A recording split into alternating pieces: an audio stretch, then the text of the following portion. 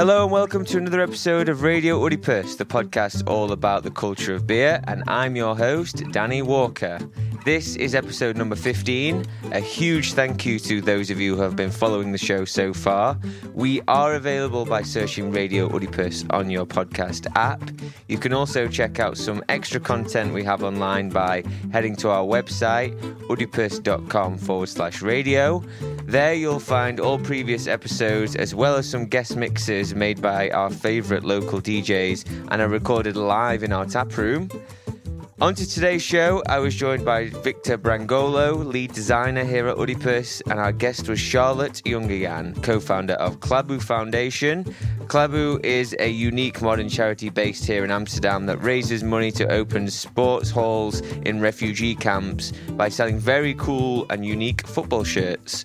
Charlotte was very open and enthusiastic, and we learned all about how Klabu came to be. We also challenged Charlotte's knowledge with the quiz. We call Liz Pratt to find out what's inside her fridge. All that on today's show of Radio Oedipus. Around the table today, I'm joined by my trusted co-host Victor Brangolo, the artist and person responsible for all the designs here at Oedipus. How are you doing, mate?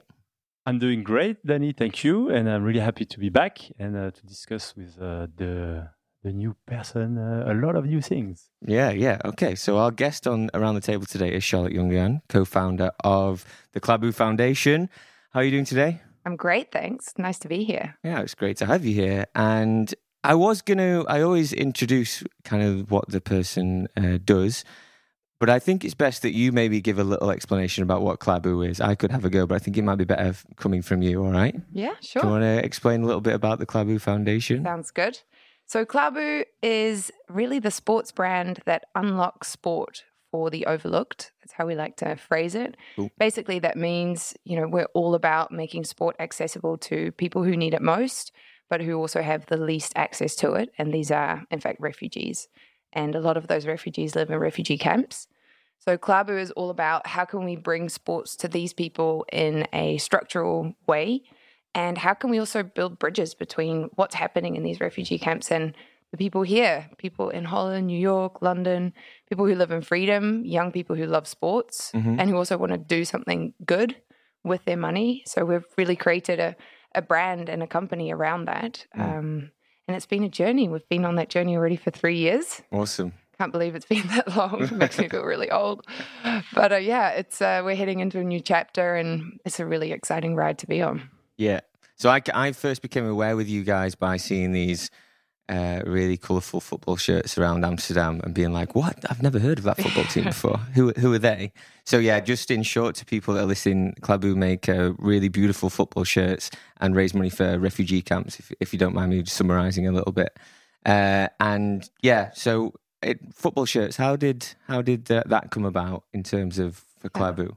So it's more than just a football shirt. We also do full kits and we have shorts and we do backpacks and T-shirts. And actually the new collection, which is launching in September, will be even broader and have yoga pants and tops and sweats and like all sorts of really cool swag wear for street and for on the pitch. And the idea behind the brand is really how can we not be a charity that has to hold out their hand every time we want to do something and build something? So every time we want to build a new clubhouse in a refugee camp, we want to be able to do that ourselves and also for there to be a direct link between you buying yourself an awesome piece of Klabu apparel and actually what does that represent in unlocking sports for a refugee. So we've done all the math on that. That's all going to be very clear and evident in kind of the new website that's launching as well in September of this direct link between you, the consumer, and the members of the Klabu Club in Kenya. The next one is going to be also on the African continent in a different country. And then we're moving into Asia and we hope one day to be global.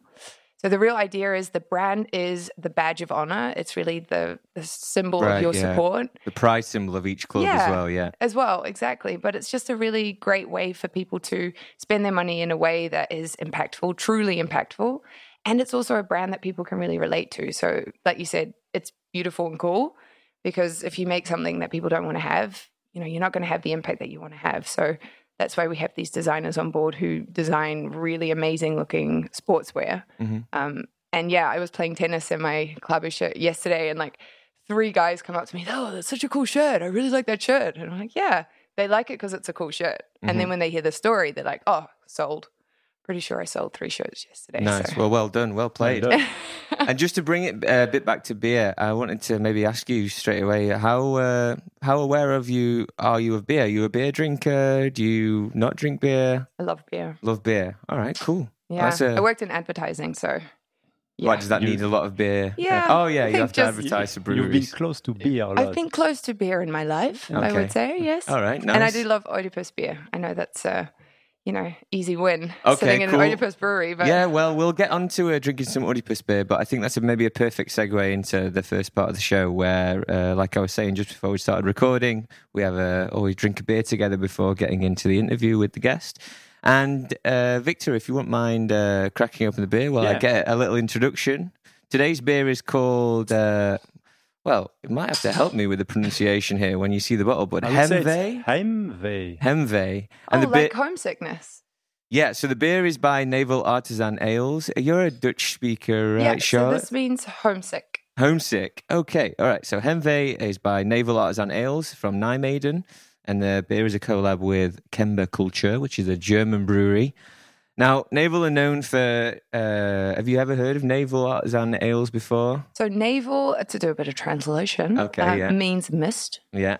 But I have not heard of them as a brewery, just all as right. So Navel are really, really cool. They are known for making wild beers using local ingredients like herbs, fruit, and even things like tree bark and vegetables and things. They're in Nijmegen, and they always try and use different produce from the Gelderland area.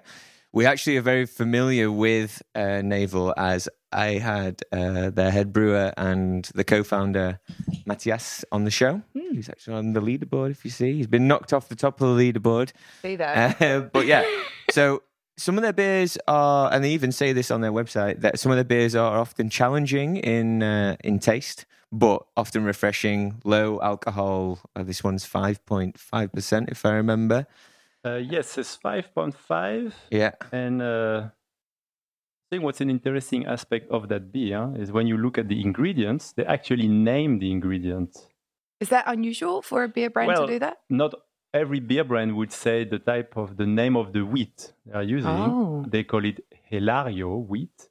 Yeah, and then they have Ebner Rotkorn Spelt, and then Sint Jans Rye and Opal Plums. I think that's sort of a very transparent. Yeah, and they want to really respect the product, probably. Yeah, that's so nice. and like I said, it was a wild beer, and a wild beer is usually something that's uses some form of wild yeast, usually something like Brettanomyces, the sour, the yeast that often adds the sour flavor to beer. I'm learning so much today. Yeah, great. What do you think about the label, since you were into beer before? I think it's almost wine-esque. Mm-hmm. Yeah. The label is very clean, very kind of sophisticated. I feel like it's almost a bit minimalist. Yeah. It reminds me of a vineyard.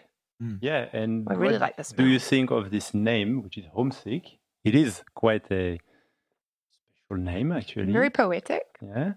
I think the label shape for me reminds me of hills or sand dunes. And hills, the whole of the Netherlands is usually quite flat, right? And Nijmegen has hills. Because I've run them. I've done that horrible running race. Nice. The 7 hills of Nijmegen. Let's count them. 1, 2, 3, 4. Oh, that would have been pretty remarkable if they had. That would have been cool. But just a bit more of a background on the beer, because it's a collab, like I said, with Kemba Culture, who are a brewery from Munster in Germany. And from doing a bit of research, I wasn't very aware of them, but they also have a very similar beer profile to Navel. They make a lot of historic beers. It says on their website, so they use a lot of like original ingredients that maybe they've found old brewing. They're kind of trying to safeguard these old recipes from disappearing. Yeah, something like that. Nice. Yeah. So, which is very much, I think, a good marriage for Navel, because they also have a very, what seems like respecting old traditional styles of brewing, using local ingredients. Like beer is often quite a local thing, right? So it's beer that services an area. So I think they're singing off the same song sheet, let's say. Oh, Catholic upbringing. Yeah. Guilty.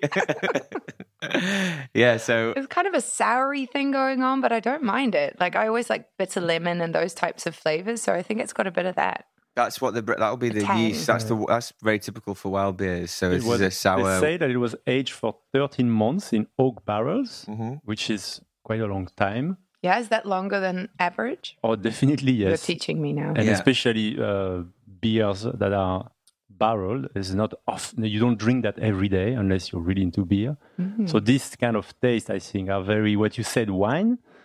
They are sort of a link towards wine methods. I could imagine drinking this with like a nice, like a meal with maybe some creamy, like asparagus with like a creamy sauce would go really well with this to kind of cut through that. Yeah, for sure. Definitely pair it with some nice spring food. Yeah, for sure. I know they care a lot about that, Naval. They work a lot with other similar restaurants that they also do a similar thing where they're all about local produce and using quality ingredients and things.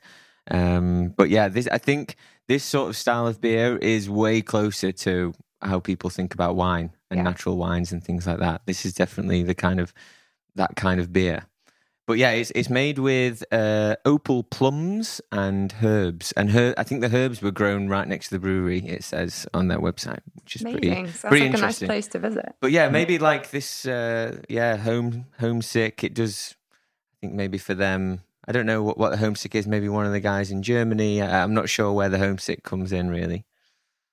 Maybe they were traveling to this German brewery to meet, and they had a little homesick moment when they were discussing this beer or what they wanted to bring from their own country to this mix. Maybe I think it's to do with the heritage as well. Them trying to safeguard all these heritage recipes, and about trying to keep something intact from before and save it for prosperity.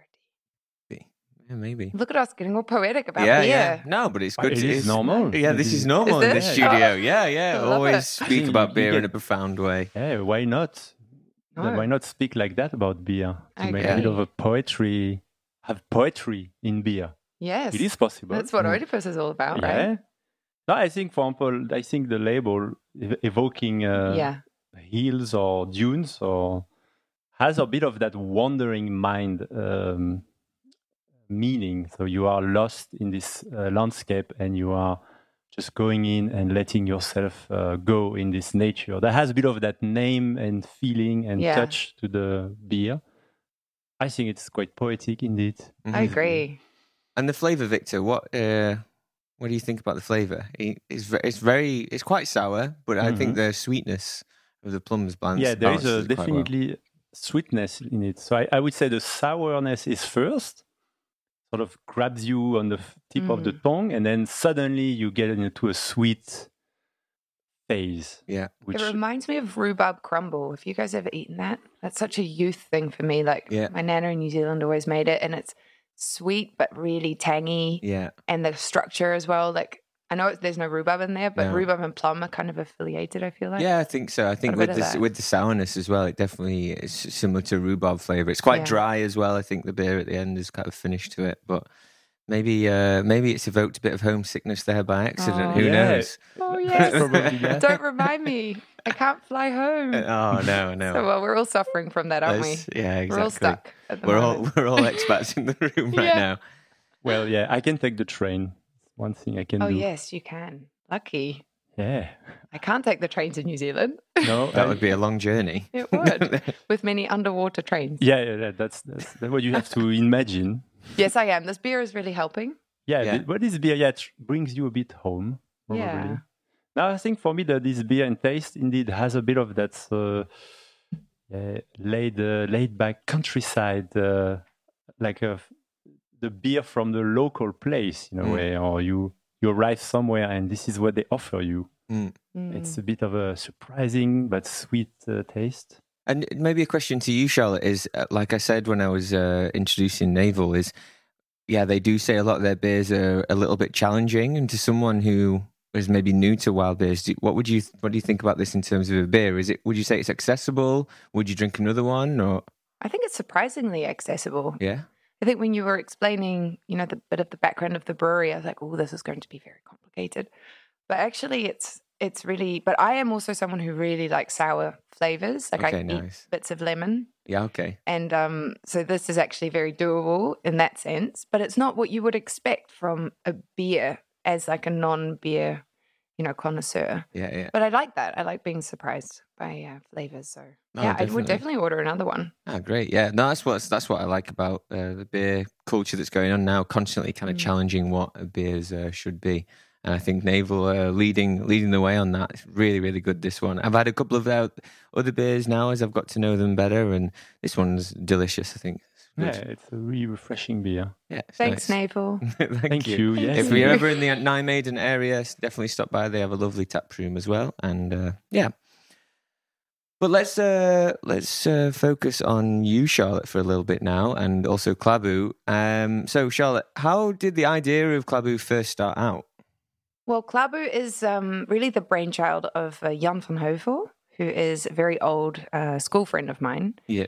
We actually landed in Holland pretty much on the same day. I was fresh off the boat from New Zealand, and he was fresh off the boat from Bangladesh. He'd sort of traveled around quite a lot. As a child, his parents were both in the refugee aid scene. Right. Father worked for UNHCR for a really long time, and so he had grown up kind of around refugee camps and, playing football with kids in Bangladesh and not really discerning the difference between what a refugee is and his own situation. And then coming to Holland and, of course, living there, we lived in a very small little town called Baren. Mm. And for me as well, it was quite a strange transition coming from the beach in Wakaku to Baren. Yeah, wow. And so we were soulmates in that way that we were both outsiders. Both outsiders, yeah. And we remained friends throughout high school and afterwards. But then kind of took different paths, and Jan became a lawyer and worked on the Zuidas and did that whole thing for a few years. And I moved into reforestation and I worked in refugee camps on big reforestation projects. And before that, I was in advertising. That's where I met Victor. Mm-hmm. Yeah. So I kind of have that marketing communications one side, and then always looking for something that I find worthwhile and impactful, and having that refugee background. And when Jan kind of started to solidify his ideas for how he could combine his passion for sports and, his knowledge of the refugee need, really, with something positive and future thinking, he reached out to me, and we kind of started brainstorming and going on very long walks and talking through what this could be and what could be a real structural solution, and not just let's get money together and go and give, 5,000 footballs to kids in refugee camps, because that's a temporary solution. But we really wanted something that would be there forever and have a really profound impact, and that we could replicate and scale. And so Klæbu really officially launched just over a year ago at Wieden & Kennedy. But before that, of course, we spent many years crafting it. We were in Kenya, setting up the first sports club, building the campaign with the Kennedys at Wieden & Kennedy, and working with so many amazing partners. I mean, I think through all the challenges, because it's not been an easy ride, I think anyone who starts a company or a charity or a combination of those two knows it's just really hard to do something new. And I think maybe Oedipus in that way can relate, because when you're in a scene where things happen in a certain way and you decide to do something very different to that, you're constantly having to justify and explain what you're doing, and really forge a new path, I think. But it's really good to sometimes not pay attention to that and just concentrate on what you're doing yourself.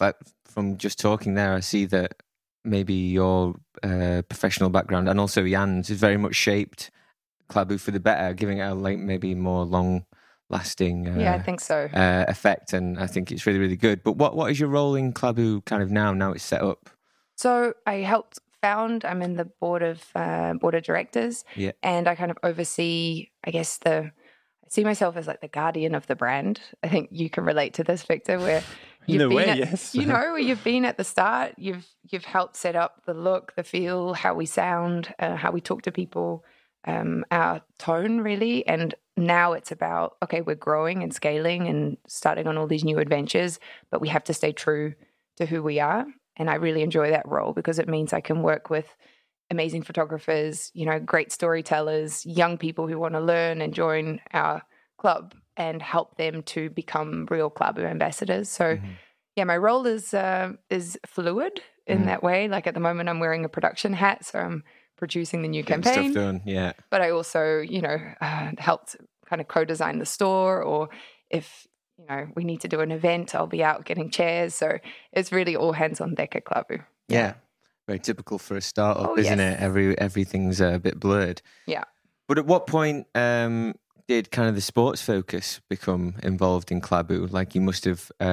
really from the start. From the start. It was always about sports. Yeah. Jan is like a crazy sports nut, plays all sorts of sports, especially football. And I think sports, we see it really as the vessel for change. Yeah. And in these refugee camps, I don't know if you've ever been to a refugee camp before or... Unfortunately, no. Well, it's a place where there's a lot happening. Yeah. There's a lot of activity, a lot of initiatives, but not a lot of resources. So you have, and typically it's about 80% young people, so 80% under 18, and there's not a lot to do. And so sports can really be an amazing catalyzer for positive growth. If you give these young people the tools, they'll go for it. It's not like we have to be there and create or help them to run the sports club. If we provide the resources and set up the structure, it's a community-led operation. And so that was always our goal. How can we create something that's really community-led and it's about sports, because sports allows people to grow confidence. They join these teams, they learn new languages, they make new friends, and they really learn how to excel in a kind of a team setting. Yeah, sports was always the idea. Because you started in Nigeria? Kenya, sorry. No, so sorry. Why this country in particular? Well, it was actually an interesting one because Kenya, in the north of Kenya, there's a number of very large refugee camps because it's on the border of South Sudan. And so Kenya is all about trying to find a new model for safeguarding refugees. It's not about pretending that these refugees are ever going home, because the majority of them will not. They will be living in these camps forever. On average, it's 17 years that people stay in a refugee camp. And so Kenya's kind of embraced this new model of, okay, how can we help them rebuild their lives instead of just pressing pause and staying in this kind of limbo, for generations, which is really soul destroying for young people with potential. And so they've created almost like a new township model where there's a marketplace and people can apply for loans for small companies. There's resourcing for sports, lots of churches and cultural activities, and young people are really encouraged to get an education and then get a job or start up a small business. And so the Klabu model really fits well into that. So the next sports club we're building will also be in a place that has a similar mindset and ambition.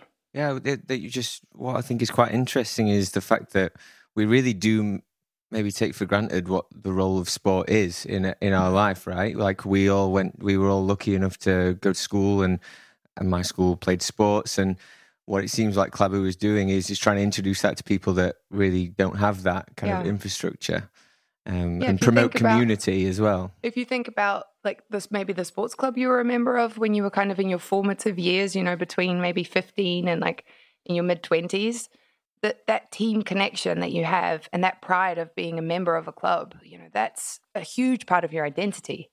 And it's a place where you feel safe and where you can try out new things and meet new people and really challenge yourself also to be a better version of yourself. I think sports really embodies everything about growing as a human. Definitely. And it's universal. You understand that feeling, that spirit. And that's exactly the same for someone who lives in the north of Kenya and is a refugee. So it connects us all. So yeah, definitely.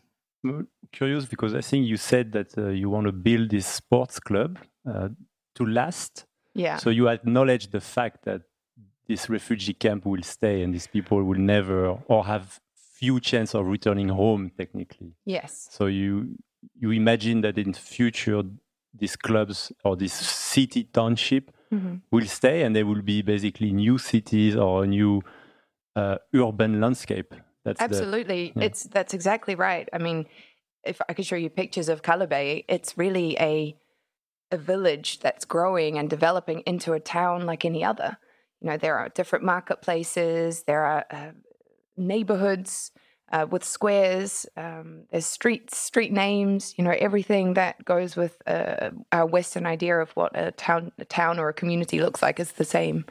And it's just recently that large NGOs and kind of these aid institutions are recognizing this fact and saying, okay, guys, this refugee situation is permanent, and we need to find permanent solutions instead of these temporary Band-Aids. What sort of help is already out there for people in this situation? You mean refugees in general? I mean, there's lots and lots of help. It's amazing to see the types of organizations that are active in a camp like this. And I've worked also in Zambia and Cameroon in different camps and seen, you know, the effort and the input that goes into creating a livable space for people, even though it is very tough. You know, they're really tough conditions, usually in very hot, kind of dusty, lifeless areas, because of course these countries are welcoming, you know, hundreds of thousands of refugees into their country. And sometimes these countries are already scarce for resources. You know, they could be already suffering from deforestation at a really massive scale. And then suddenly you've got 300,000 refugees. Where are you going to house them? Probably in a dusty corner of the country. So it's pretty tough. There is a lot happening, especially on healthcare, youth, education. But sports is really one of those things that kind of gets left by the wayside. It's not a priority. And so we really saw a huge opportunity to jump in there, and we're seeing the response has been amazing. Like UNHCR, which is the biggest aid agency, they love the idea and the concept, and now that we have proof of concept, they're working really closely with us to expand, which is awesome. Right, so it's obvious that you've spent quite a bit of time there out in the refugee camps. Now, was there a specific moment or something that you saw that you thought, wow, I really need to make a change? Yeah, I think I've always really felt that way. I worked at Wyden for a number of years and was lucky enough to work on a few nonprofits, also with Victor. And I think that really sparked something in me of, okay, I'm working with all these creative, amazing people in this fantastic company. And I do get to work on these great charities that I believe in. But then you also do a lot of commercial stuff on the side, which is, you know, the way that these companies work. Right? It's business, But I think that did spark something in me of, I want to spend all my time working for things that I really, really believe in. So I did make that change kind of after having worked there.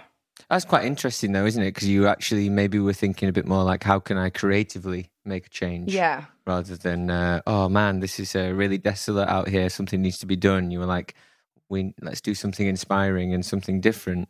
Yeah, that's a good way to put it. It seems also that your experience of this company, so Wyden is Wyden & Kennedy, an advertising company that's quite big.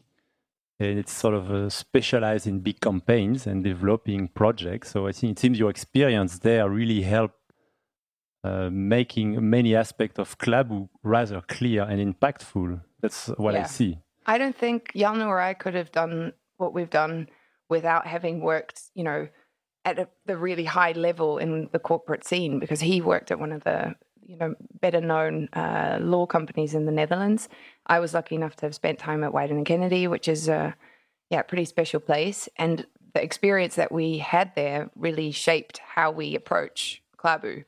And we do that in a professional way at a high level. And, you know, we have really high expectations of the output. And so that's creative output, but also the impact that we have in the countries where we work. And I think that's also why we've been able to attract partners to work with us who are amazing, you know, and deliver and help us be who we are. We definitely could not do this alone, but recognizing what's really, really good and striving always for that and never settling for less. I mean, it's an exhausting way to go, but it's the best way. Do you still think you have the same initial goal, or does it become, like, as you grow, does it become different? Yeah, I think we've become more clear on the goal, and we now kind of also have the confidence to really say our goal is to become the biggest club in the world. I love that statement. I've heard it before. It's great. Because we can do it because at the moment the biggest club in the world is Hamburg. They have just over 300,000 members. Hamburg, is that St. Pauli or am I saying it? Oh gosh, now I'm wondering if it's München. No, it is Hamburg. With the skull and crossbones? Yes. Yeah, St. Pauli, Hamburg, yeah. And so they have a large number of members, but we think we can definitely grow beyond because everyone who buys a Klabu shirt, is part of the Klabu. And so at the moment when we cross that 300,000 threshold, we will be the biggest club in the world. And of course our members in, the countries far away who profit from what we're doing. So that is the goal and we're sticking by it. And maybe we've become a bit more ballsy as the years go by, but I think you have to be to achieve anything. That's good. I think that you see that in a lot of startup companies. And Klabu does seem to be growing quite rapidly from what you've been saying. And you started very small, just you and Jan. Are there any difficulties there as you grow, knowing how to make the right choices? So many. Yeah. I'd be totally lying if I was like, no, it's been smooth sailing all the way, peace and harmony. No, and it's definitely not just Jan and I, to clarify. Kelvin Govey, who's our lead design kind of head of brand, he was with us. He's been with us now for, I think, a year and a half. And he's really at the foundation of, what do we look like and how does our product work and what is the brand?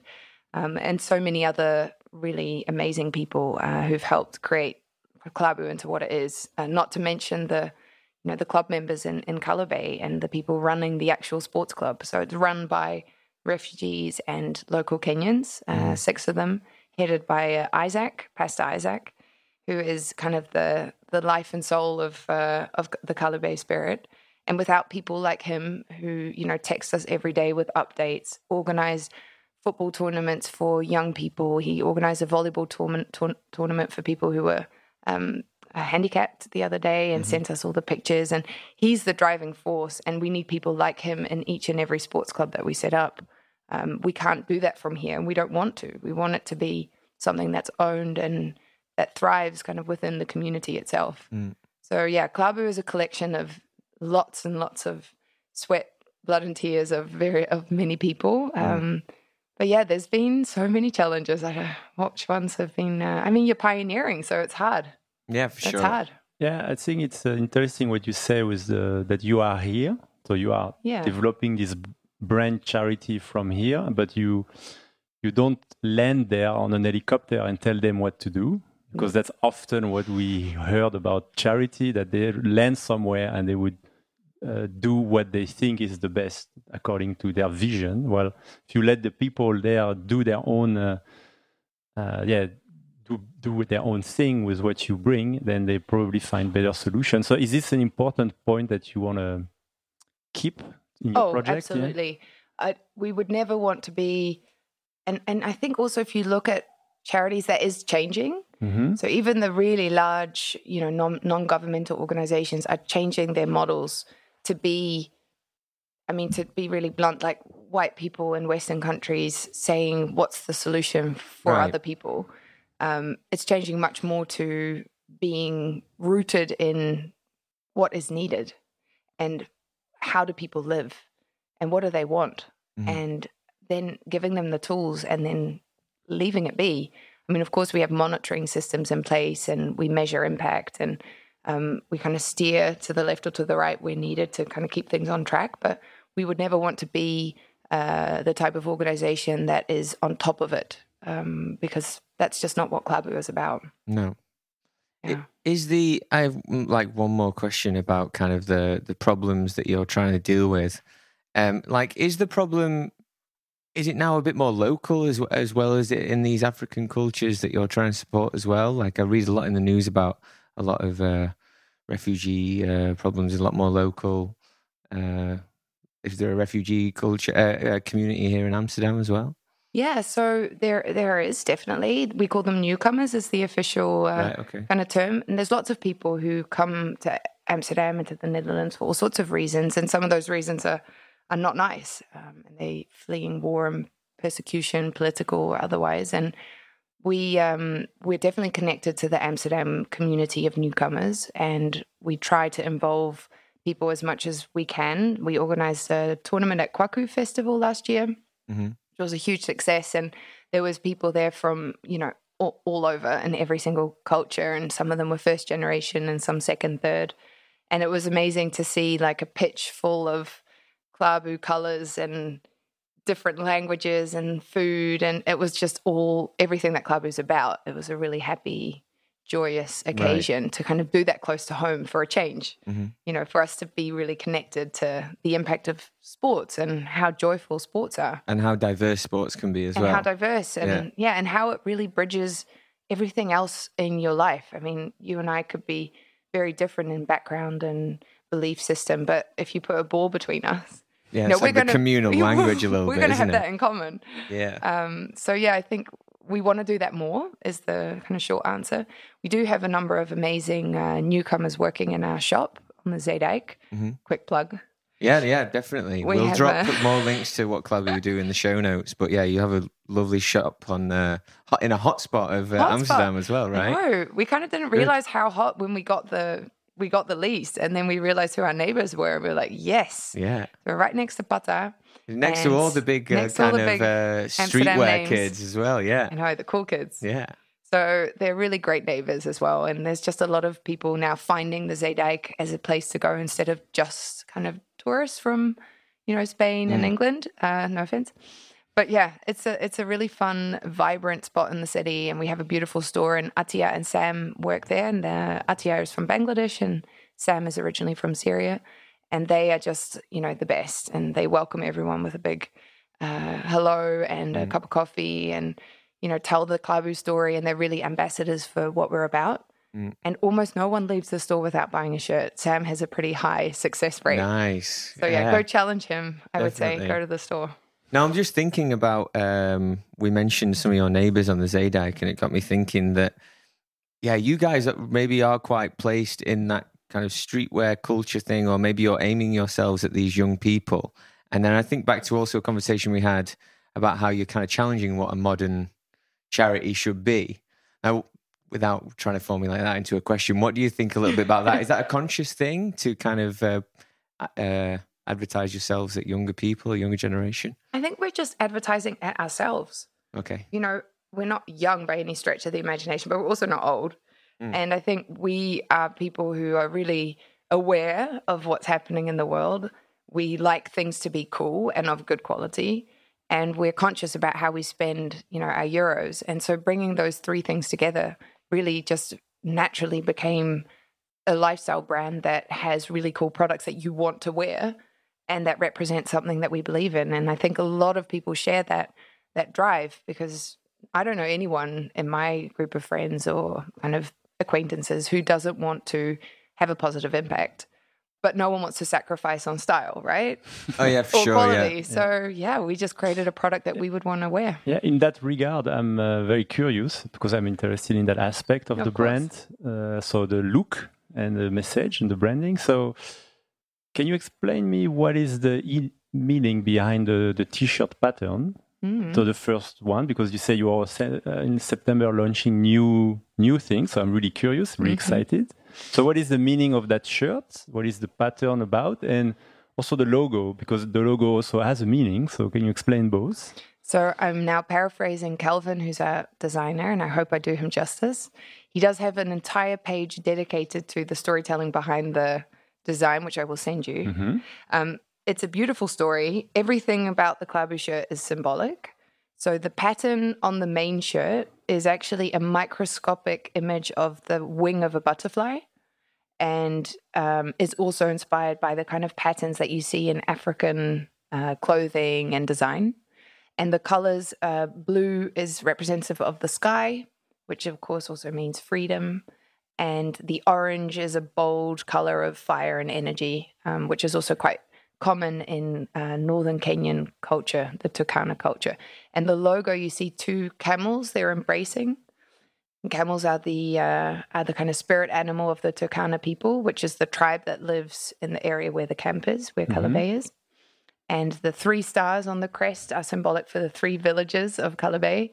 And the butterfly itself, so the actual Klabu brand logo, represents a butterfly because butterflies stand for freedom and growth, and also have a spiritual kind of connotation about change and metamorphosis. And so everything about it has been very thoroughly thought out and will remain kind of part of the Klabu brand, but it is evolving in the new collection. So you'll see some exciting new colors, and I think it's becoming maybe a little bit more, not commercial, but there's definitely something in there for everyone, which of course we need because we need to sell Klabu in order to grow the impact. There's also this interesting aspect of the butterfly is some species migrate from continent to another. Yeah, like the monarch. Exactly. And they bloom sometimes for like a season and then disappear or come back. So the butterfly has also this transcontinental, or it's everywhere on Earth, I believe, except Antarctica maybe. I think like the story of the monarch butterfly is so beautiful because they start in a place called Michoacan in Mexico in the mountains, and they instinctively know to migrate all the way up to Canada through California in 4 generations, and then they come all the way back. Wow. So the generations that are being born have never been to the place where they're heading. And it's just this amazing instinctual sort of organic journey that they're on. And yeah, it's pretty amazing. It does remind me in a lot of ways about the journey that many refugees are on. So yeah, there's a lot of links. Yeah, it's really good. It's like, I think this is all this talk of how that connects with nature and what things happen. But I think also what's intelligent about the design is it is all a bit of a pastiche to classic football shirts as well. So like all these little logos, like, isn't it? Sorry if I'm wrong, but on the logo there is the number of stars on it is the amount of clubs that you've been able to set up. Am I right? So the 3 stars are representative for the 3 villages of Cala Bay. Okay. Yeah. We'll end up building many more clubs than 3. I thought that was really cool because that's also exactly what a shirt would wear if they had also won the World Cup. Oh, right. And it's or if you'd become champions of Europe or whatever, clubs wear stars on them. So I remember being told that, and I was like, it has very much a pastiche to classic football shirts. And also it looks like some of these colourful shirts of the 90s as well, and it's really, really good. We did a collab with Blood In Blood Out. Oh yeah, really. You know them? Yeah. Well, I can tell you're a lover of football paraphernalia. Yeah, I'm a big fan. There you go. So Blood In Blood Out do like they call it heritage. They've got a word for it, like heritage mixing. So they like to look at kind of the background of clubs and players and dissect the bloodlines really of their affiliation with clubs. Yeah, the love of football and the love of the clubs. And they did a bunch of mashups with a Klabu shirt and then the different country shirts of the places where lots of our refugees are from. Awesome. And it was so amazing to see, the Klabu shirt kind of mashed up with all these iconic shirts that everyone knows, and it didn't look out of place at all. It just looked very natural. No, they're very cool. I found them because they use a lot of famous ex-footballers as well and do it. Like I saw one with Edgar Davids and he's a fan. Yeah, he's a big fan. Yeah, so they're really, really cool.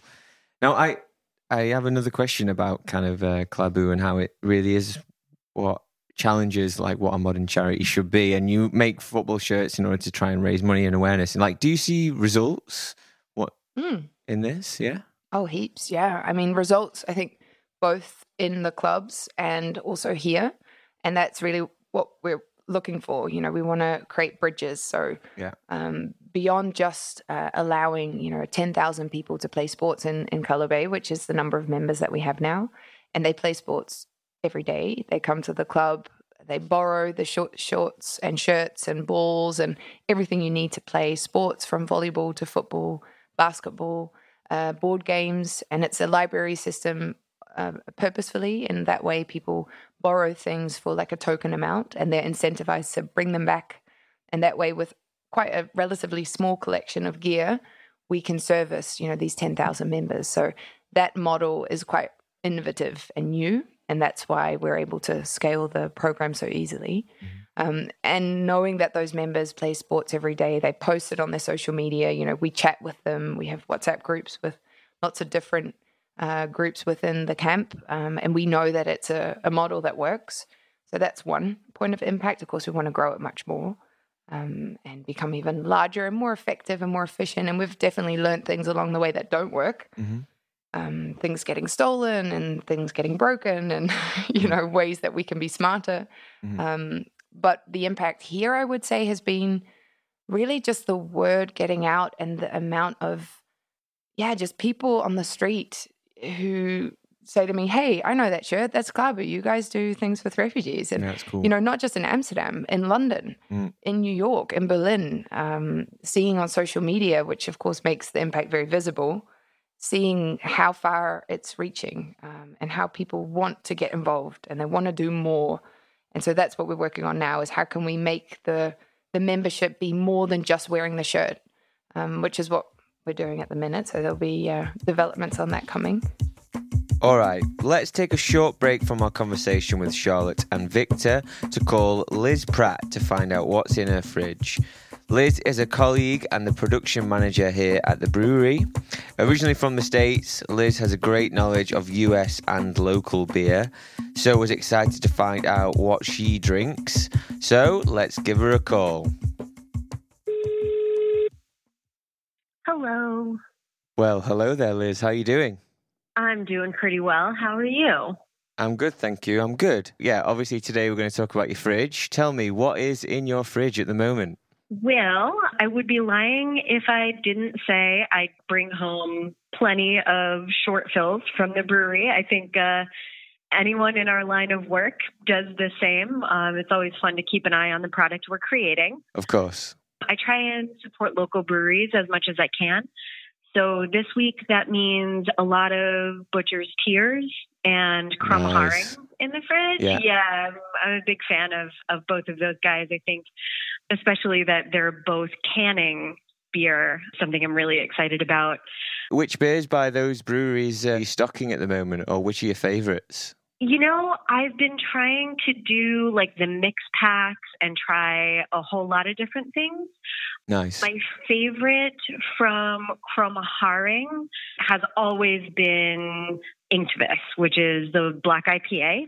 Cool. And Butcher's Tears, I generally go with one of the IPAs. I'm a really big fan of Hit Parade as well as Green Cap. Nice, yeah. Green Cap, apparently, according to the guys from Butcher's Tears, was the first IPA to be made in Amsterdam. Wait, really? I did not know that. Yeah. That's super exciting. I'm drinking history. Definitely. And I would definitely recommend a beer of theirs. I think they just released one of the most recent batches, a beer called Smoke and Mirrors. Delicious, kind of blew my socks off a little bit. Really good. I think I have one or two of those waiting to be cracked open. So now I'm even more excited for that than I was before. Nice. I look forward to your response. So what else is in the fridge? Let's see. One thing I've been trying to enjoy a little bit more lately is the kind of special occasion bottles that we all save, and they kind of build up. And over the last couple months, I've kind of said, hey, well, what's a more special occasion than being locked down in my house for a couple months on end? So I've been pulling out a lot of those bottles lately, especially from the region where I came from. So I moved to Amsterdam from Portland, Maine. Nice. And I've been feeling a little homesick lately. So most of the special occasion bottles I'm pulling out are from Allagash Brewing Company. My favorite right now is Resurgam. Got a couple bottles of that I've been saving. It's like a lambic style wild fermented beer. So it's made with a cool ship, but obviously it's not made in Belgium. So I know I'll get a bunch of angry messages if I call it lambic, right? Yeah, of course. Is this the kind of beer that they're known for making? I believe their big leader is Allagash White, which is pretty widely distributed, especially in North America. But they are also really well known for some of their wild fermented beers. So I know they've been to Night of Great Thirst a couple times. Unfortunately, of course, it is not happening this year. They do a big trip to Belgium and Europe every year, I think, for their employees who have been there 5 years get to go to Belgium. So it's something that's really important to them. And for me, it's just nice to give a small cheers to my brewing industry friends from back in the U.S. Also, what I like about Resurgam is that the name Resurgam is the city motto of Portland, and it means I shall rise again.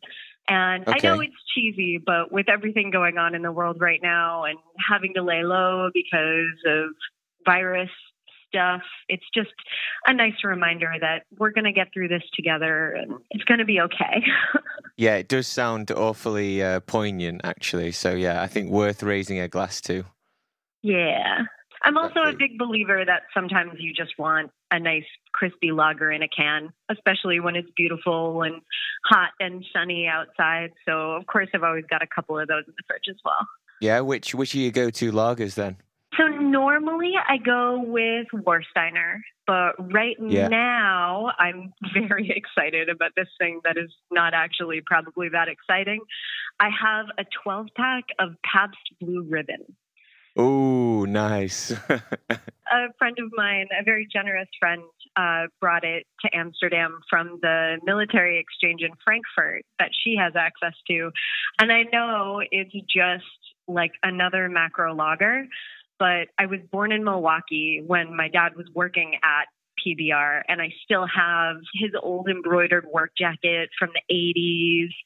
And honestly, I think I'm just all about doing what's comforting and what makes me smile right now. I know I could be digging up all kinds of cellared wonders and expensive beers from all over the world, but sometimes you just want a chill beer, something relaxed that is kind of comforting and happy, and watch the boats go by the canal, and can be really for nice sure. sometimes. I think it's funny. We can drink lots of beer that is interesting and really makes us think about what we're tasting and drinking, but still also can be a bit of almost a bit nationalistic kind of thing. This is why if I was to go back into a pub in England, I'd probably order a Guinness. And absolutely. It's just kind of like my go-to beer, and I still love it, even though I've probably had much better stouts from good craft breweries, you know. Yeah, I totally hear you. And I don't remember who said this, but someone at one point was making the point to me that there are all these rating websites. There's Untapped and Rate Beer, and there are all these articles all over the internet about the top 25 beers you have to try before you die.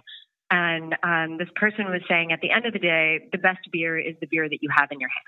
Yeah, exactly. I could totally agree with that. I totally agree. I asked this to another person that I spoke to recently who had recently moved countries. I asked them how much their fridge had changed since moving to their different country. I want to ask you, is there anything that has dramatically changed about the content of your fridge, or has it pretty much stayed the same? Definitely fewer IPAs, for sure. Okay. I mean, especially when you're coming from New England, you got, New England IPAs coming out your ears. So we've definitely adjusted to more lagers, more blonde beers. Yeah. More Saison, a little bit less of that heavy reliance on IPAs, which I think has been really fun. And every once in a while, I do miss some of the IPAs from back home, but I think that's why I've got my special orders from Kromaharing and Butcher's Tears. So I can get my hands on, versions of those flavors that I'm used to back home. Yeah, nice. All right. It is really good to hear that you're still supporting local. I know these guys need it more than ever, even now bars are reopening. But Liz, it's been great chatting to you. I think I know enough about your fridge. This is really nice. All right. Well, someday are you going to talk about what's in your own fridge? Yeah, one day I will talk about my fridge, when someone calls me. Okay, sounds great. All right, cool. Thanks for chatting to me. All right, no problem. Bye, dude. All right, bye-bye. And a big thank you to Liz. Good to hear she's supporting local breweries. I have attached links in the show notes to some of those breweries so you can find out more. To talk about what's in your fridge, get in contact with me. radio@oedipus.com is the address. For now, let's get back into our conversation with Victor and Charlotte. It is really special what you do about you can buy the shirt and be part of the club. And I think it's really makes us a lot more aware. But I was wondering, what more do you think we can do to help rather than just wearing the football shirt? What a good question. What do you think that you can do? Yeah, I don't know. I think if I'm brutally honest, I am often just unaware of these things. And I think there's a lot of this going around in social times at the moment. We need to educate and make sure that we're aware of a lot of issues out there. But besides just giving money, I'm not sure what my hands-on approach would be, but I think it would be more on a local scale, like trying to get involved and help out with some local communities, refugee communities or newcomers, see what we can do in order to support them. That would be my perspective. But I wondered a professional who's in and around that might have... But I think that's exactly what we need. Yeah. I think we need to, and that's something we need to be better at as well. We need to learn how to harness all this energy because like you're saying, ideas about, you know, creating, maybe setting up an event or creating a space where people in the community locally can come and learn more or get their hands dirty. And, you know, that's energy that we need to learn how to harness better. I think we've just been running so quickly with so few hands that it's been, sometimes we just have to, you know, we get all these lovely emails of, I want to help, I want to do something. And we simply haven't had the time, I think, to properly capture all that energy and knowledge and do something with it. So we are going to get better at that. But I see some opportunities for an Oedipus Klabu collaboration. Right on. You mean a collaboration? Oh, yeah. That's what we should do. Nice. Well, we have the name. We have the name sorted. I think, you know, maybe you want to design a Oedipus Klabu shirt. That would be pretty special. Yeah. Yeah, I'm not sure maybe what the protocol is here, but we were chatting about doing some form of football event, and we're big fans of each other. Like, I think the colours kind of speak to each other in a way. So. But yeah, rather than leave it to be desired, we were talking about trying to organise some form of football tournament. I think we're going to make it happen, don't obviously, worry. this current situation prohibited that a little bit, so 2021, fingers crossed we can do something helpful. Absolutely. Now, I think we've spoken a lot about Klabu, which is just part of what you are, Charlotte. So I think it might. What I would like to ask you a couple of questions is about you yourself, and it's clear that you really have a love and a drive for what you do. Would you say that's true? I would. Yeah? And what is it about the work that you really love? If I didn't, I wouldn't be able to kind of keep it up. I think at the minute I'm sort of juggling a few different jobs, a few different hats. And yeah, like anyone, I think, you know, Victor and yourself, you work in a dynamic workspace, right? You have to wear different hats at different times. And that keeps things really fresh and interesting. And I love that about my job. And sometimes you get to a point where you kind of, you know, you're seeing them flying around and you're not quite sure if you're catching all the right balls. But Klabu really is almost like a child at this point who is always kind of in your consciousness. So even when I'm off doing other things, because I'm a freelancer, so I have lots of different clients and different things happening on one day. But Klabu is always there. And sometimes it's a problem child, but mostly it's kind of your special child who you like giving time and attention to. And I have a question. I don't know if it is still part of this one, but so you said at the beginning that you were you worked with the Kennedys on Klabu. So this is something I took part of. Yes, let's talk about that. Can you briefly explain what was your interaction and what was the goal of that collaboration at that stage, and how did that help Klabu become a bit more Klabu then? I think without the Kennedys, and for people who don't know, the Kennedys is like an in-house incubator, a talent fire starter, a place of awesomeness, a lab, a human experiment, a mousetrap. Yeah, it can be a mousetrap. It's led by Alvaro Sotomayor and Judd Carraway, who are a producer and a creative director at Wieden and Kennedy, and they've been doing this now for 9, I think, coming on to 9 years. I think they are 9th or 10th. The next round is the 10th year, I think. Yeah, it's been a while. We were in the cycle number 5. 3rd. I was number 3rd. 3, yeah. So you were, I think, on 2 years consecutively or 3? Yeah, 2. 2. So I was number 3. Wow, is it really that long ago? I'm afraid. This is blowing my mind. Is that 7 years ago? Yes.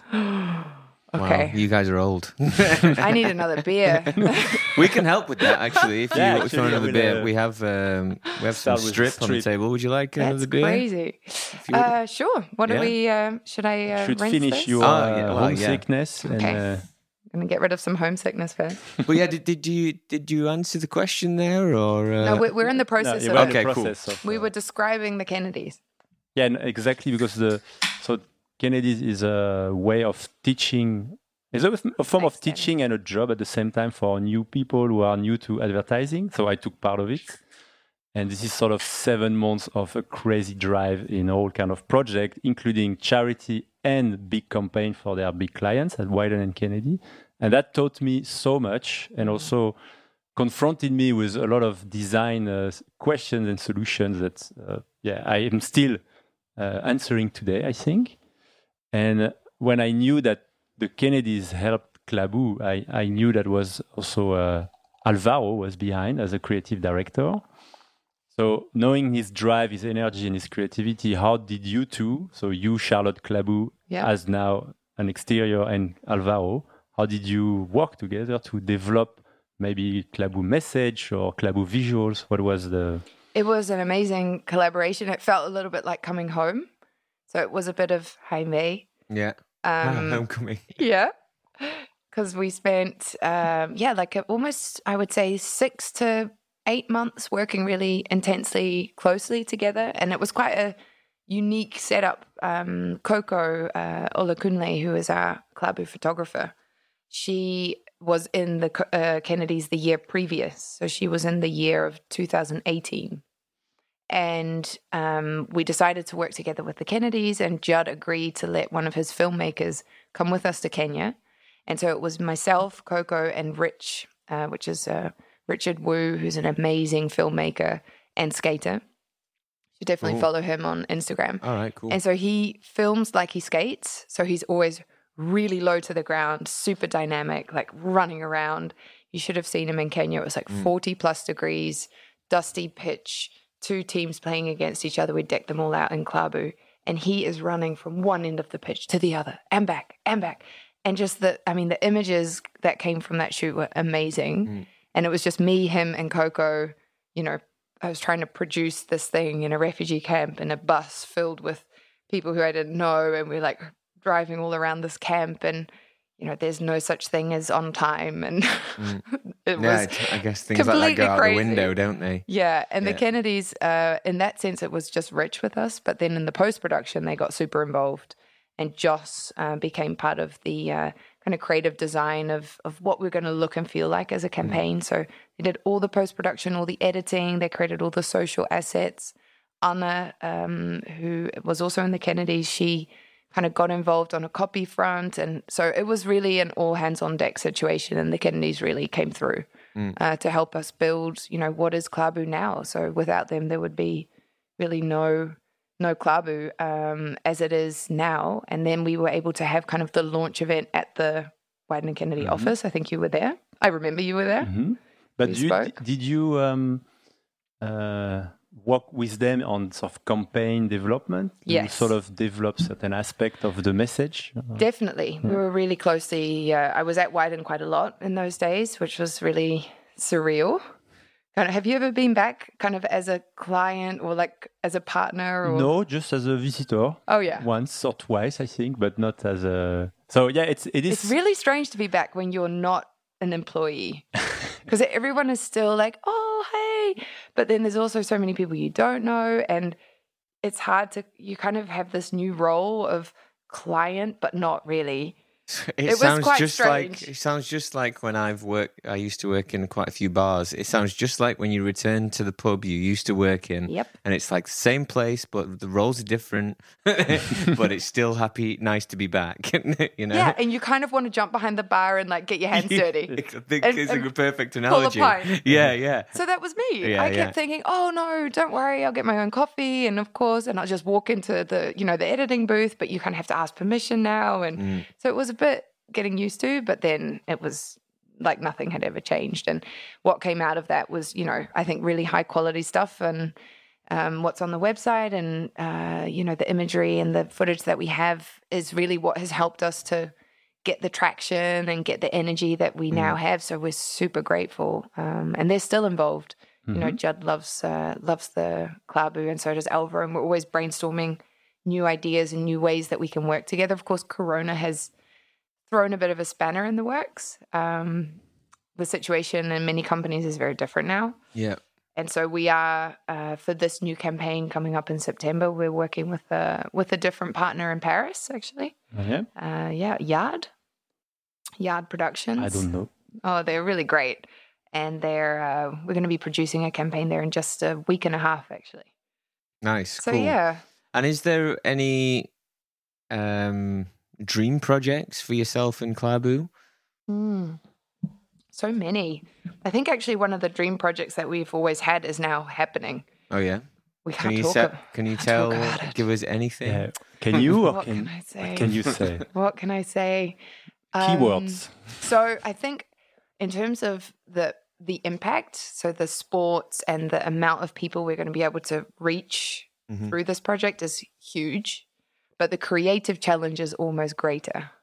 All right. Okay, cool. Yeah. So there's definitely some stuff coming up in September, which I wish I could tell you about, but I can't. All right. I understand the difficulties, but like maybe just to summarize, everyone knows that like you've got a really cool product with your shirts, and some of these pictures you were talking about, these are the same ones I've maybe seen in the store, right? Yeah. So Coco shot beautiful. Really, really, really cool stuff. And just maybe just one last thing on that. I think what she's done so brilliantly and what Klæbu is really in essence about is reframing how we see refugees. Yeah. Like, what do we typically think of when we think of a refugee? Of maybe a child with, a malnourished tummy with flies holding up their hands to the world, help me, I'm a victim. But actually that's not accurate. Because you refugees, put a positive spin on it, really, I don't think we're putting a spin on anything, but we're just showing the raw energy and potential that's there. These are young people with incredible amounts of resilience, much more resilient than you and me, because what they've gone through already at 18, 19, 20 is, beyond what we can even imagine. And despite that, they are making music, art, sports, dancing, doing all these different things. And there's just no spotlights or cameras on them. So we want to change that. And I think beyond bringing sports, we're also just bringing a light and shining a light on these people who are amazing. For sure. And it's super important. I think it's fabulous what you do. I have one final question, unless you have anything else to add, Victor. No, I think you said everything, I believe. I said a lot, sorry. Yeah, that's I get very rambly. No, we spoke about a lot, and I think it's been brilliant. I think I've learned a lot, and I think it's really important to. I'm really excited about the new project you have, because you mentioned yoga, so this is not football yoga, so no, Klæbu is about more than football. Yeah, so because when I watched the website and read the stories, I mean, I have to confess, I'm not a football fan per se, so I'm not really aware of what's happening in the world of football. So I was wondering what would be the next sport, and then you just said it, maybe yoga. So I'm like, are you into yoga, Victor? It's not really like a fan sport, though, I'm not into yoga, but I'm doing something that looks like yoga every morning. Tai Chi? No, just my own stretching, and I realized I'd love to see that. 2 days ago that it looks like yoga. Even though it's your own creation. It's Vic Yoga. I think this is a whole different podcast series where Victor introduces his my personal yoga every morning. You do a vlog. You need a vlog. Now, just to bring it a little bit back to beer, because that's kind of why we're all here. This is the Oedipus studio, which we make beer. But I wanted to ask you a little bit about we've been able to drink a couple of beers together, and we've talked a little bit about flavor. And I want to know how much flavor and taste is in your everyday life. Is this something you're conscious of and think about? I am a massive food freak. Oh yeah. Oh yes. I think about food. I talk about food. Drives my boyfriend crazy how much I talk about food. Like, we'll be having breakfast and then I'll start discussing what we could potentially be having for dinner and where we should do the grocery shopping. And he doesn't understand that. But it's how I've grown up. My family, we just talked about food on vacation all day. It's about where are you going to the market? What products are there?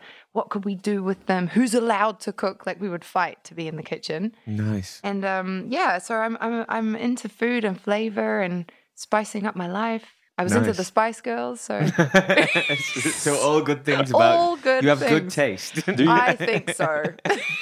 Oh, very good. Don't get down on the Spice Girls now. No. Did you seen them live? Considered any after sport drink for Klæbu? An after-sport drink. Like a form of a refreshment that's not alcohol-based. Like a cider, maybe. Is this a bit of promotion? It's a bit of a promotion, I'm afraid, but... Are you doing a 0.0 Oedipus? Well. I love 0.0. So we'll send you home with some and you can pitch it to the team. Yeah. Absolutely. We could definitely support some refreshments after. What a great idea. We need refreshing. All right. Well, it's been a pleasure talking to you, Charlotte. Thank you. It's been really, really good. Thank you. But before we end the show, there is one final feature that Charlotte is aware of this week and very excited about, right? The quiz. So excited. So we have the quiz, and this is the final part of the show. And Victor, you have a copy of the answers in front of you, right?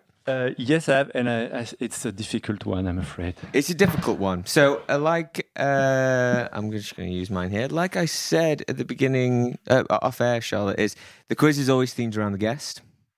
And so I'm not really sure about your knowledge of football history. However, I think it would be a missed opportunity not to quiz you about football kits, since this is something that Klæbu is very much associated with. As a big football fan myself, it would also maybe be a bit of a missed opportunity not to get some form of personal kick about this.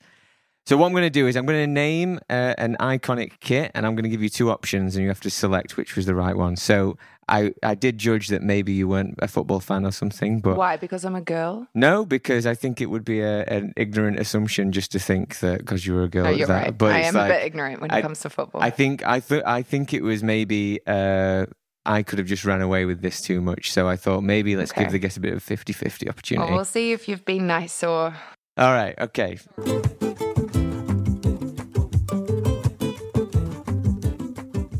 All right, let's go for it. So, all right, question number one. In 1995, Ajax won the Champions League, but in what colours did they win? Was it in red and white, or was it in navy and maroon? Come on, you know what? Well, I mean, it's going to be navy and maroon then. Correct. Well done. Which is the alternative kit for Ajax. Ajax usually play in red and white. Yeah. Thank you. Well done. Okay. Thank you for the leading question as well. No that problem. was really brilliant. Question number two. The Hand of God, which was famously done by Maradona, he was wearing what colour kit? Was it blue or was it black? Black.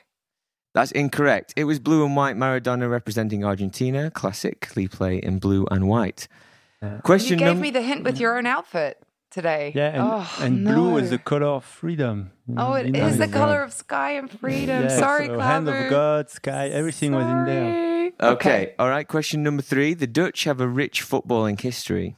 At international level, they have played in many finals, but only winning once in the 1998 European Championships. An obvious question would be, what colour kit did the Netherlands team play in? However, what I want to know is what colour were the opponents wearing? Was it blue or was it white? It was white because it was Germany. Correct. Well done. Wow. Well done. So your knowledge is better than you thought. This is Jan. This is all Jan talking to me about football and me sucking up some of the stuff. All right. So well done. Shout out to Jan. And okay, so my hometown team play in which colours? Is it blue and white or is it red and white? I bet you didn't say your hometown. No. Okay, my hometown team of Sheffield Wednesday, shout out to Sheffield, play in which colours? Is it blue and white or is it red and white? I reckon blue and white. It is correct. Bit of a spoiler. I am wearing the kit today, so a bit of a spoiler there for Charlotte. Thank you. Okay, the winners of the last World Cup wore which colours? Was it yellow or was it blue? Oh, goodness. I think it was yellow. No. Incorrect. Victor is looking all offended. It was France, and they bleu. played in blue. Les bleus, yes. Allez, le bleu. Merde. Oh. Yeah. On a gagné. Okay, he said he wasn't a football fan. I know, suddenly he's getting all nationalistic on us. Okay, question number 6. Just to relate it back to beer a little bit. The beer shower is a very popular thing if you were to win the league in Germany. And Munich is well known for very, very good beer and very, very good football. So what colour kit do Bayern Munich wear? Is it red or is it green? Green. Incorrect. It is red, the colours of Bayern Munich. Oh, I'm sorry. Okay, question number 7. Okay. I don't know why I included this question because it's a bit of a heartache for me. So England are well known for the penalty headache they've had at international level, famously being knocked out of the World Cup in 1996 by the German team. But which colour kit did England play in this match? Was it white or was it grey? Grey. Correct. It was grey. So decisive, wasn't that? Ingrained in my brain. Oh, yes. I'm sorry. Even though I was born then, but maybe just TV has reminded me. You inherited the pain. Yes, yes, definitely. Okay, question number 8. In the World Cup final of 2006, Italy beat France on penalties. Sorry, Victor. Yeah, I know, I remember. That game is also famous for the Zinedine Zidane headbutt, but what colour shirt was Zidane wearing? Was it blue or was it white? Can you repeat the question? Okay, so yeah, in 2006, Italy beat France on penalties in the World Cup final. Yep. And the game is also very famous for Zinedine Zidane headbutting an Italian defender. I remember that. Yeah, so what colour shirt was Zidane wearing? Zinedine Zidane played for France. Yes. And Italy wears blue, and they were playing at no, they were wearing blue. The World Cup is always in a neutral, it's always in a different country. In a different country. But I think I remember Italy playing in blue, and so that means France must have been not playing in blue because that's also their home colour. Right. So their alternative outfit is white? Yes. You've used logic and you've got the right answer. Yes! Well done, Charlotte. Well done. You're really skilled. Yeah, very, very good. And question number 9. In 2019, it was the Women's World Cup, of course, and the Netherlands lost in the final 2-0. What colours did their opponents wear? Was it yellow or was it white? White. Correct. USA. Yeah, they were beaten by the USA. And I think decisively and pretty convincingly, right? Yeah, they did. Yeah, I remember watching that game. They were a good very game. good, the States team. Yeah. All right, question number 10. Edison Arantes do Nascimento is the byname of a very famous footballer. But what colours did he play for at international level? Was it yellow or was it purple? Can you repeat just the name of the player? Yeah. Edson Arantes do Nascimento. Okay, that sounds either Argentinian or no, Brazilian. It sounds Brazilian. And Brazil. It's a Portuguese name. Portuguese name, Brazil, I think. And I reckon is it Pele? Maybe. And I think Brazil plays. What color do they play? Oh God. Is it it's of course the Brazilian colors, which is like green and yellow and one other color. Is it green? So the answers I gave you were either yellow or purple. Oh, yellow. Correct. Again, you've added good general logic to the question. You've got it right, and you were correct. It was Pele. Well done. Yes. All right. Congratulations. How many out of 10 did Charlotte get? This is the really good score, I think. 1, 2, 3, 4, 5, 6, 7. 7 out of 10. I am beyond excited about that score. That was very well played. Yeah, Thank very, you. very good. Oh, I can hold my head high at Klavu. Yeah. Thank God. It was really. I love that you did logic. But really you didn't went with full emotion first, like, I don't know, this is it. No. Sort of didactical. Yeah, and I must say, this is exactly what Rick Kempen did last week. He applied some form of logic to it, and he was able to figure it out. Well, you got a Unfortunately, 10. you weren't as good as him. But to say that it looked a bit like you were like crawling into a ball when I said it was about football, you did really, really well. So yeah, just to sum up in total, thank you very much for joining us. It's been an absolute pleasure Charlotte. having you around the table. Thanks for drinking a beer with us. And a special thanks to Victor again. Thank you, Danny, for inviting me. And see you all soon. Bye-bye. Thank you for having me, and have a Bye-bye. lovely day. Bye. And thanks for listening to another episode of the Radio Oedipus podcast. It was a pleasure to be joined by Victor and Charlotte. A huge thank you to them. Discover more about the show by heading to the show notes. And to find out more about Radio Oedipus, head to our website, oedipus.com/radio. Like I said at the top of the show, you can find us by searching Radio Oedipus on your podcast app. And we are now available on Apple Podcasts and also Spotify. So please like and subscribe. The music was written and composed by Ola iMusic. And tune in next week for more explorations into the culture of beer.